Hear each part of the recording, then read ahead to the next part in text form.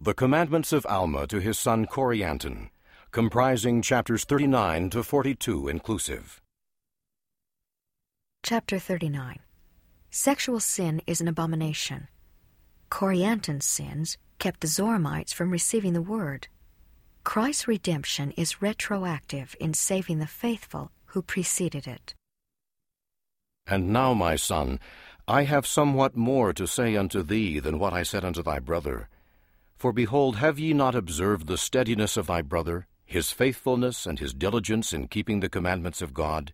Behold, has he not set a good example for thee? For thou didst not give so much heed unto my words as did thy brother among the people of the Zoramites. Now this is what I have against thee. Thou didst go on unto boasting in thy strength and thy wisdom. And this is not all, my son. Thou didst do that which was grievous unto me.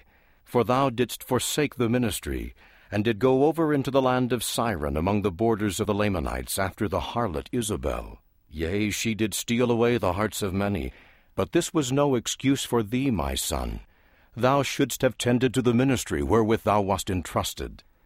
Know ye not, my son, that these things are an abomination in the sight of the Lord? Yea, most abominable above all sins, save it be the shedding of innocent blood, or denying the Holy Ghost. For behold, if ye deny the Holy Ghost when it once has had place in you, and ye know that ye deny it, behold, this is a sin which is unpardonable.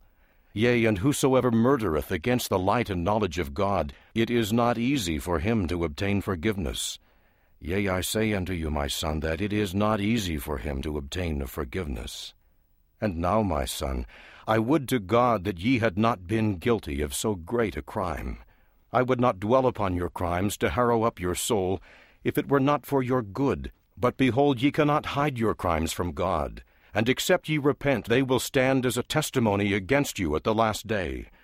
Now, my son, I would that ye should repent and forsake your sins, and go no more after the lusts of your eyes, but cross yourself in all these things. For except ye do this, ye can in no wise inherit the kingdom of God.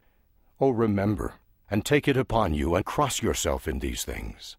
And I command you to take it upon you to counsel with your elder brothers in your undertakings. For behold, thou art in thy youth, and ye stand in need to be nourished by your brothers, and give heed to their counsel. Suffer not yourself to be led away by any vain or foolish thing. Suffer not the devil to lead away your heart again after those wicked harlots. Behold, O my son, how great iniquity ye brought upon the Zoramites.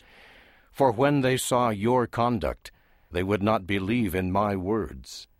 And now the Spirit of the Lord doth say unto me, Command thy children to do good, lest they lead away the hearts of many people to destruction. Therefore I command you, my son, in the fear of God, that ye refrain from your iniquities, that ye turn to the Lord with all your mind, might, and strength, that ye lead away the hearts of no more to do wickedly, but rather return unto them, and acknowledge your faults and that wrong which ye have done.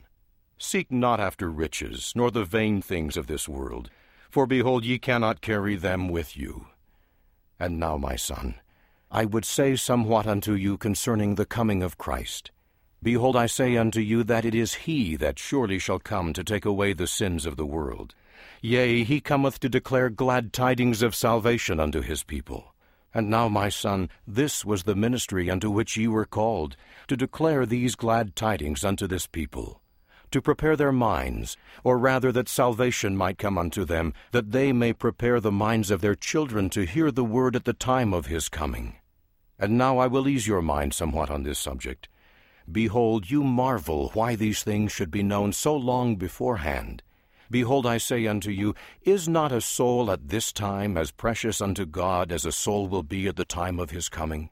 Is it not as necessary that the plan of redemption should be made known unto this people as well as unto their children?